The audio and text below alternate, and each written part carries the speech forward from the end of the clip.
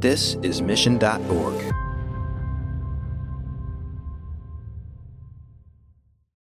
This is IT Visionaries, your number one source for actionable insights and exclusive interviews with CIOs, CTOs, and CISOs, and many more.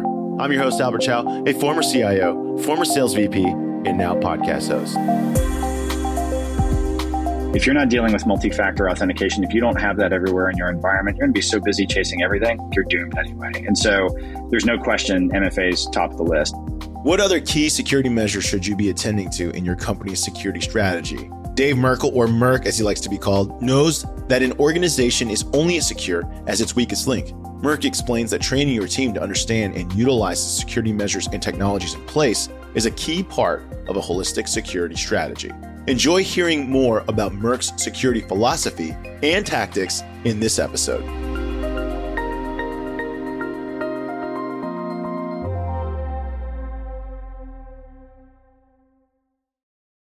Dave, welcome to the show. Hey, thanks, Albert. Nice to be here. And that is, by the way, the last time I'll introduce you as Dave. We will go from this point forward with Merk. And I got to read this off the company site. It's pretty great. Dave Merkel, a.k.a. Merk, is the co-founder of Expel, as well as the company's chief executive officer. He's ultimately responsible for everything and has been frequently mistaken for Willy Wonka. That's the best description I've ever seen. It's accurate. It's that I get Willy Wonka or I get Kenny G. That is the other one that I get on a regular basis. And actually, you do kind of have a Kenny G style. And so funny story, and it'll be funny if this person is watching this, Tina, one of our solutions architects, paid Kenny G. He's on Cameo. He filmed a message to me, which she then ambushed into a company all hands a few months ago. So it was pretty epic. That's awesome. That is awesome. Before we get too deep into it, I can already tell you're going to be a fun guest. Merk, if you could, please describe for our audience what is Expel and what does it do so they can get a background idea of what you're all about and we can dive in. Yeah. And I'll do this at a high level, not assuming everybody watching this is like a 25-year cybersecurity nerd like I am. So here's kind of the problem if you're a company, right? Like bad guys want to do bad things to your organization, whatever it might be. And the problem you have is you got to buy a bunch of security things, widgets, monitors, alerts, things that protect you from those attacks. They don't do it by themselves. You need people. Those people are hard to get. They're hard to keep. They're expensive. And what Expel does is we're what we call in the cybersecurity industry a managed detection and response vendor, which is a long, annoying phrase that means we plug into that stuff with our own technology. We do have some people that we don't need a ton of them because we have a huge technology platform that really hyperscales our people, and we're your 24/7 eyes and ears to protect you and keep you safe. So that's what we do for businesses large and small all across the world. So, I want to unpack what you said. In a sense, you're kind of like a managed service provider because you mentioned before, I can buy all this equipment, I can buy all this software, but I still need people to oversee it. But then you said very clearly that you also have software too to make this all work a little bit better. That's right. Yeah. And for the audience that's not familiar, I want to back this up. This is not a small. Expel has raised over, like their most recent funding round was 140.3 million Series E, co-led by Alphabet's Independent Growth Fund. So this company, your company, clearly has some type of scalable technology that a lot of people see value in. That's right. Give us an idea of what it does, how it works, because we have a lot of CIOs, CEOs, CTOs that have listened to the show. They've probably been pitched a lot of solutions. They probably all sound a little murky. You know that your industry can kind of buzz words or weave enough buzzwords in so that the buyer has really no idea what they do. Oh, yeah. Give us an idea of what makes it unique. Yeah. First, 100%. Like the cybersecurity industry is awful for clarity. I still remember an anecdote before I started this. I was a global CTO at a cybersecurity company called FireEye. And before that, I was at a cybersecurity company called Mandiant. And my job as CTO at FireEye when they acquired us was I was sort of the market whisperer on the technology side. And I would talk to financial analysts and they're like, you people are the worst. Like nobody knows what anybody, and we are. And I own that. It's actually one of the things I don't like about the industry. Anyway, to your point, Albert, 100% correct when you said, hey, kind of a managed service provider.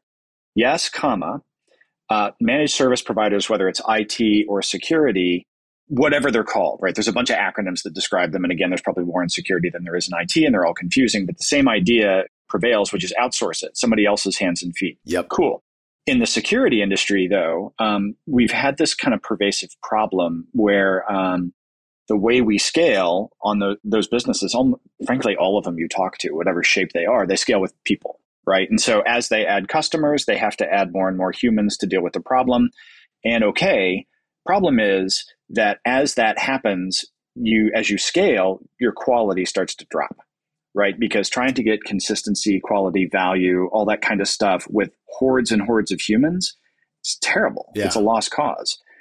If you want to get those results, you want scale, you want quality, and in a domain like security where it matters, like I make a mistake on Tuesday, it's not, the website it went down. It's, your entire company's ransomware and you're out of business. So the stakes are pretty high. I should say. It's totally true. And so we built a technology platform in the middle of our business based on things we learned from building one the wrong way on how do you actually technology enable the vast majority of everything you deliver.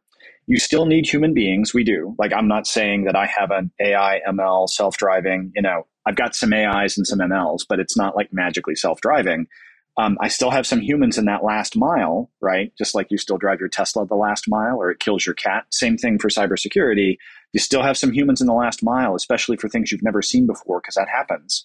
And what I can do with that is I get scale and quality, and I get hyperscale because we understand the problem so deeply because we've done so much of this. And so, we're a technology business, and now boring financially. We have SaaS gross margins. Why? Because it's actually kind of a SaaS platform and a SaaS business. We just need some people to kind of mind the corners. And they're great people and they're awesome. But without the technology, this business wouldn't work. Give us an idea why that's the case, because I think we've had a lot of different CISOs on IT visionaries, and they've explained some of the attacks and how complicated they can be. And it certainly sounds like has to have a software component layer in order to catch any of these things from, because they're happening at, I guess, whether it's scale, speed, the time gap between first penetration and then actual data transfer. There's all these different ways people are doing it. Give us an idea of what it is that you guys are seeing, what's allowing you to succeed, what it is that's giving your customers so much value, and definitely in the frame of like some of like the hacks, because that's where people get really fired up and they hear this like, wow, people are trying to do that to companies. It's crazy. Yeah. So let me go ahead. I'll just pick the accessible boogeyman of the moment, but it's a real boogeyman, so it's not a ghost story. So let's pick on something like ransomware. Yeah. Right. Which, if we go back a few years, interesting in the corners, and today is just, it's everywhere. And, the risk from ransomware is it's huge. It's not just you stole my data. It's you locked my whole business down and blew me up. And, you can only get the data back if you have awesome hygiene and backups, which even if you do, see in a month when you restore your entire business, or pay the ransom. And that's if they'll let you ransom it. And by the way, if they're Russian-sponsored nation state attackers and you're a U.S. business that made Vladimir Putin mad, they're not going to give you the keys for any amount of money. Have a nice day. Right. So that's the kind of thing that's in the background of the sort of thing you're dealing with. And you don't have hours and days. You've got minutes if something goes sideways to find it, to contain it, and prevent the bad outcome. So that's a pretty high bar. And to do that, you've bought all this security stuff and it's generating signal, right? Like when you buy different security technologies to find and prevent stuff, the big thing that they're doing is they're generating signal, and they're trying to tell you there might be something important. But the reality is it's not magic, right? It's not like, and they can see it all the time. They can't. Like, that's just not the way the world works. You may just see a little wiggle of something, and if you miss it, you've got a problem. Yeah. That's pretty tough. Like, you're telling a human being to go dive in the haystack and find the needle, basically. It's not going to work. First, you got to chop that haystack down, right? Like, it's much easier to get to the needle if you bring your metal detector and go, that's a needle, and the rest of the stuff is straw, right? Yeah. Technology. Same principle, right? So eat the signal, turn it into a finite set of things.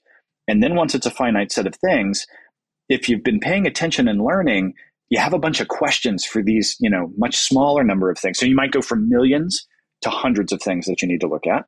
For those hundreds of things, there's probably 5, 6, 7 questions for each of them that are going to be necessary to really figure out, is this something? If so, what is it? And what should I do? Okay, well, that can be software. And in some cases, you may even know what to do, to include how to write the report, tell the humans, and fix the problem. In which case, okay, go do those things. And then what's left is some much smaller number where in that last mile, again, my self-driving car analogy, the cat jumped out, you don't want to hit it. That's when the human grabs the wheel and goes, something tells me something's not right here and I need to dig harder. That's the human moment, but it needs to be a small enough set of moments the humans have time to spend on that particular problem. And so that signal's got to get crunched from a giant haystack to a small number of candidate needles, and then the human can examine those few number of those, and the technology is taking care of everything else.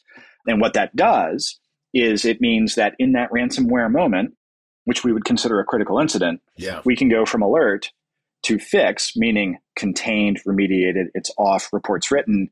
The 95th percentile time for fixing things for Expel for critical incidents is like less than 21 minutes from the very first indication to done. You can't even order a pizza that fast. So that's the kind of performance that's necessary.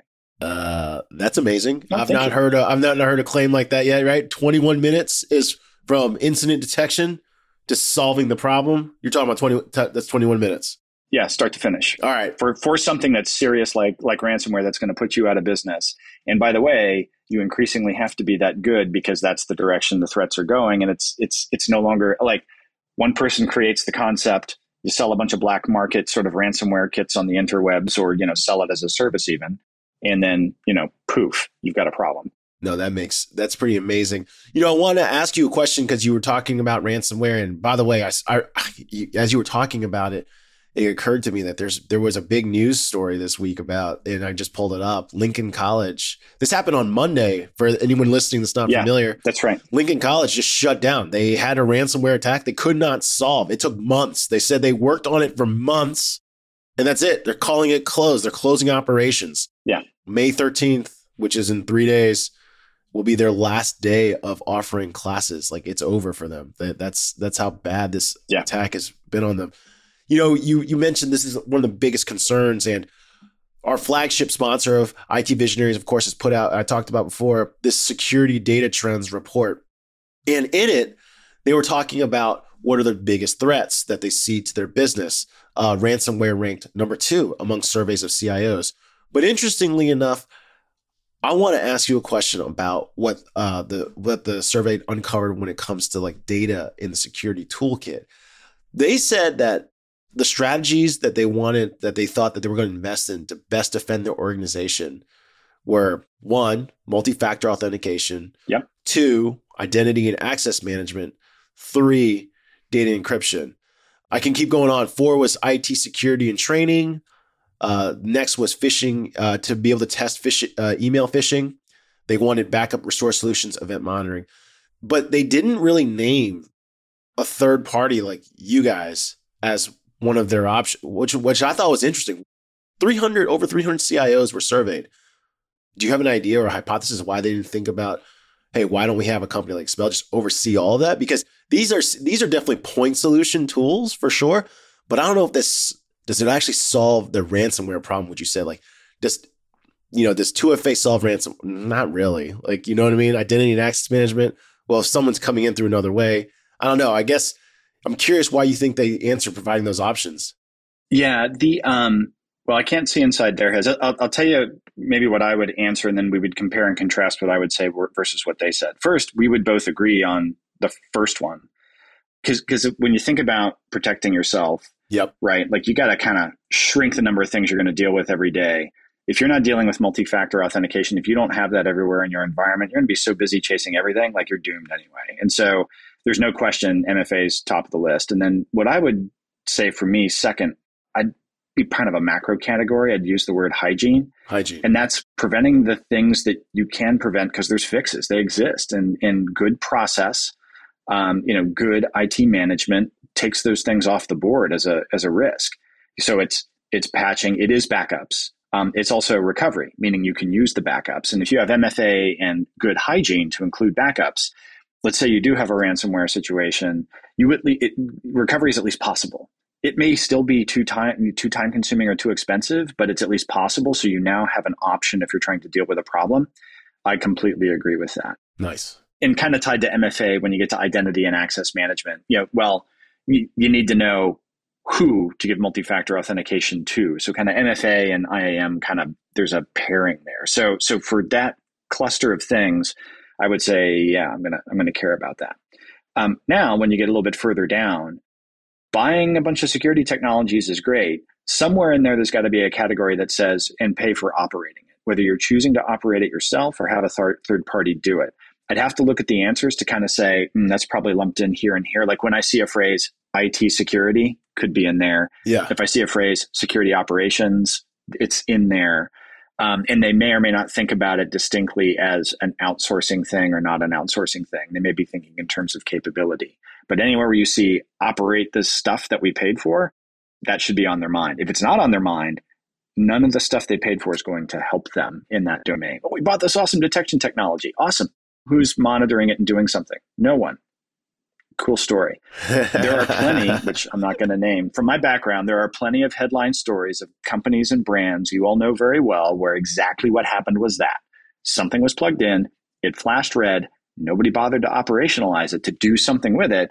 And the next thing you know, they're a headline, the CEO lost their job, the brand took a hit, those kinds of things. And that's what happens when you don't forget the total cost of actually implementing these things. Yeah, I know exactly what you're saying. Similar thing, which is all these tools probably work well as intended. However, the problem is not the tool. It's always the training or the process or the accountability to actually hold people to what the tools require. Yeah. Otherwise, it's just like a seatbelt. Like a seatbelt is actually useless unless someone puts it on. If no one's required to put it, for example, cars, right? I can turn on a car without buckling my seatbelt. Nothing actually stops me. It's a process that keeps people safe, just like it's a process that keeps people at traffic lights safe. And I've seen plenty of people working at coffee shops, and I'm sure their company's policy is do not write your password and stick it on a sticky note on your computer. Yet here, I know you've seen it, Merk. People lift up their laptop. They're at Starbucks. They got a yellow stick. Like you could tell, like, your password's literally on your sticky pad. That's right. I know you've seen it. Yeah, it's. Yeah, I absolutely have. It's interesting. Like we were just talking about, people buy technology, but when you don't do the rest of it, like turn it on, pay attention to what it says, train people to use a password manager, but it still shows up as a sticky note on their laptop in a Starbucks. Like there's so many ways for it to fail, and the challenge is. You've probably heard this before, like the challenge on the kind of defender side of this cybersecurity defender side is bad guy only has to get it right once and you've got to get it right every day. Right. So that's impossible. So what do you do there? And that's where you end up with, first you got to pick your technologies and pick your strategies, assuming any one of them at any point in time will fail. And what you're engineering for is don't let all of them fail at the same time. But again, that really comes back to, I'll use for operational rigor. Like, you can't just turn it on and everything magically works. It's got to be somebody's job to make sure that it's on. It's got to be somebody's job to make sure that it's working. It's got to be somebody's job to check for failures. It's got to be somebody's job to do something about it when it does fail. And that's all that extra stuff, all that operational stuff that's kind of tied up in kind of good security operations. And very often that's something, we have a ton of customers that understand how to value that. They do value it. There's a reason they picked us. It's because it works. They buy into our philosophy of no. Like you got to have a significant technology component in addition to the people component. But I get that there are many organizations, despite the security leaders and professionals in their teams going, cool story. You didn't pay to operationalize this and you need to, and it's sometimes a bit of a slog to try to get the business to truly understand it. Yeah. So how does someone figure out that they have a problem and that they need to possibly talk to you and see if you can help solve the problem? Because I often equate cybersecurity similar to like insurance. For example, I have insurance. You can ask me, is it good? I don't know. Nothing's bad's happened to me, so I think it's good. Right. And when will I shop for a new policy? I guess when something bad happens, then it's like, dude, you didn't cover what I thought you were going to cover. So now I got to go get someone else to cover it for me. You know what I mean? How does someone know, or how do your customers make the decision to say, hey, I want to meet Merk. I need to understand what Expel does. I need to understand how better to get a control of my own security and systems, because I would say this, the absence of negative events does not mean you're protected, but I think most people default to that. Yeah, that's it's super interesting that you draw that comparison to insurance.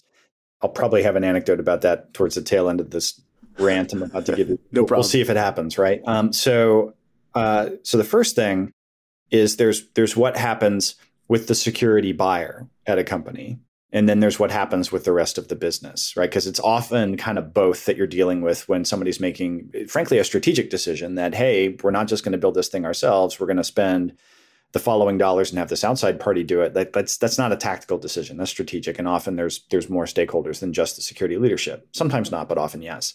The security leader, what we often see is there's some internal understanding that, okay, we really do need to care about this stuff 24/7. We do need to be good at it at a level that has some level of provable quality. And they probably have an opinion about what that provable quality is, aside from, hey, we found a bad thing and we didn't go out of business. Okay, cool. That's a good thing. But what else are you measuring before that point to know that we could generate that outcome? So they probably have an opinion about that. And that gets into a bunch of crunchy cybersecurity nerd details, which I can use that phrase because I am one, around sort of it's operations, operational efficacy, right? You're gathering operational metrics from how you do what you do and understanding which of those metrics actually connect to being good at this work. And just as I won't get into it here, but we've actually published a bunch of stuff about exactly this philosophy on our blog. One of our excellent operational leaders, John Idzinski's got a number of things there in addition to Elizabeth Weber from our data science team. We use data like in unbelievable ways. And so when we find buyers that are like, we need to be good, they also have an opinion about how to tell what good is. And sometimes we can help them evolve that understanding. Awesome. And now what I've done, if we agree what good is, that lets them try us and prove that we can actually be good, even if they don't get hacked the day they're evaluating us. Awesome. The next thing is that has to happen, particularly if you're in an organization where the security leader just doesn't have carte blanche to do whatever they want. Like there's some other significant stakeholders in the business that care. You got to go teach them.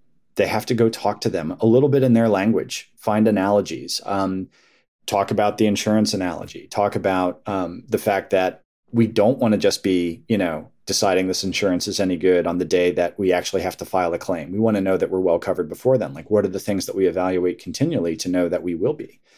And instruct the business so that they understand why you're setting the bar where it needs to be. And they understand why you're saying this thing that you're buying meets that bar. And by the way, that's not just if you're buying us. It's frankly, if you're buying anything security oriented, is you got to take away the mysticism and make it accessible and be able to talk about return on investment more in business terms than in cyber terms.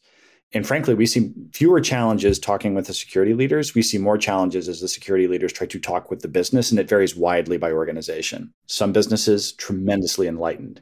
Some you're like, it's not 1995. Like, what's going on here? And so I acknowledge the difficulty of that conversation. I like how you put that in. I don't know. I just had to chuckle that 1995 thing. There are days, right? There are days. Fewer days in 2022 than in 2015 than in 2010. So I do see progress. I'm not here being just the ultra cynical cyber guy where we're all doomed and everything's worse. It's actually not true. Yeah. Actually, I was talking to a financial executive who also sits on public boards earlier this week, and she was commenting on the board she's sitting on is almost everything they're talking about at a board level over the past 5 board meetings. So call that about a year and a half. Cybersecurity has been number 1 or number 2 on the list, which I thought is actually great. That's tremendous. That's a very positive development. Yeah, there's a definite rise in need and interest. And I think that's starting to match. Give me an idea. Like one of the previous CISOs that have been on the show suggested that, well, no CEO wants to be the one that gets hacked now, because it's like everyone now knows. You now know it's out there. Yeah. Like it's not disputable anymore, right? Like, is this going to happen? Can it happen? How big's the threat? There's too many cases of, let's say, ransomware. Let's just start there, like taking down companies. It just it happens every week. A big company gets taken down. Mm-hmm. So it's like this like you said, right? A bad guy only has to breach you once. You have to breach yourself 100%. You have to protect yourself 100% of the time, every day, every minute of every day, so that we can see that there's more interest and demand. Because no one wants to, whether it's altruistic or not. Like number one, no one wants to be the person that gets breached, right? Number two, no one wants it under their watch. And then, of course, it's catastrophic if it happens. Are you seeing more and more like outward investment, meaning people are more proactive? They're like, hey, how do I even make my cybersecurity systems better. Mm-hmm. Do you see that? Because there used to be kind of like this like resistance almost like, hey, I'm good enough or nothing bad enough's happened. Yeah. Maybe if, like you said, an outside pressure, like an outside investor was like pushing on me, I'm like, well, I don't know, I guess I'll give Merck a call. But are you seeing more companies proactively like being like, I need to up my stack. I need to be better at all times. We see no shortage of demand. That's awesome. Now, the caveat, there's always, certain industries that may lag a little bit just culturally. There's also individual organizations, regardless of maybe a given industry is very lean forward on cybersecurity. You can still find one just based on that company's culture, leadership at the time, et cetera, that's kind of lost in the woods. There's always exceptions, but there's no question I'd say the trend is continuing upward. I do think there's still now a greater and greater need for especially the non-security leaders in the business to know what good is, not at a detailed technical level, but at the appropriate level of abstraction. Just like, if you're a CEO of a company, like you have an idea of what's good marketing. Like you have some idea of how you go to your marketing executive and know what metrics you're going to look at that would make sense to you as the CEO to tell you whether marketing's doing their job. Same thing is true for sales. Same thing is true for product and engineering. Why is that not true for security? It is just as critical a part of the business. And so CEOs, other business execs can get really complicated things in their heads. It's not that security is more complicated than anything else they're dealing with. What they need to do is really get now what does good security look like, and security leaders, I'm talking to you if any of you are listening to this, you need to help them and figure out how to talk to them. In fact, why don't you cross the bridge to them first instead of waiting for them to come to you? Now, I think it's really not, it's less, to me now, the journey is now less awareness that this is important. And now more, how does the board know it's good enough? How does the CEO know it's good enough? How can they tell when it's not and when they need to make a security leadership change like that, just like they would with any other executive? I think now it's that stage of the evolution. That's pretty interesting. Well, I think you did a really good job of defining that earlier. Like I said, no one has ever come on the show and said our average time from identification to resolution is 21 minutes. I mean, that just seems like an impossibly short time. That's even better than average. That's the 95th percentile. So it is the vast majority of the time. Yeah. I'm not like a braggy guy. That's not how I tend to roll, but our operators, our platform is just that good. And so I'm extremely proud of the amazing things they've achieved. It goes to what you were saying before, like, you don't have to know the ins and outs. If I run a company, I don't have to know the ins and outs of everything, but I kind of have an idea of what good marketing looks like. Right, good marketing is going to increase my inbound deal flow. It's going to increase my inbound calls and inquiries. I know what good customer service looks like, right? Less phone calls coming in. Right.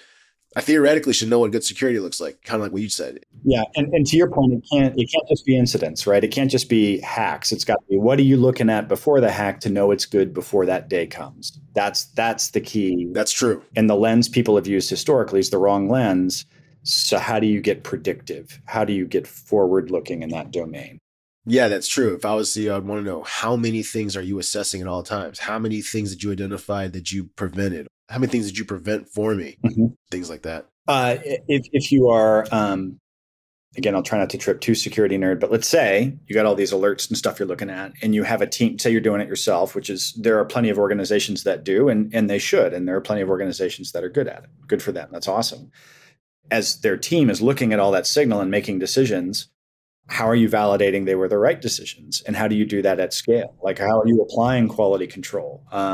So on and so forth. It's actually cool. In fact, if you ever talk to our chief product officer, Matt Peters, and let him talk about what I'm about to say, he'll take the whole hour just on this. But we have a tech platform that enables it. We're actually able to implement adversarial quality control, which is actually sort of a manufacturing mindset. But we can actually apply that at scale in the technology in order to increase, to drive up that sort of, I said scale, and then quality. Quality comes from, how do you get that inspection, but get that inspection at a rate and size that really gives you transformationally great output.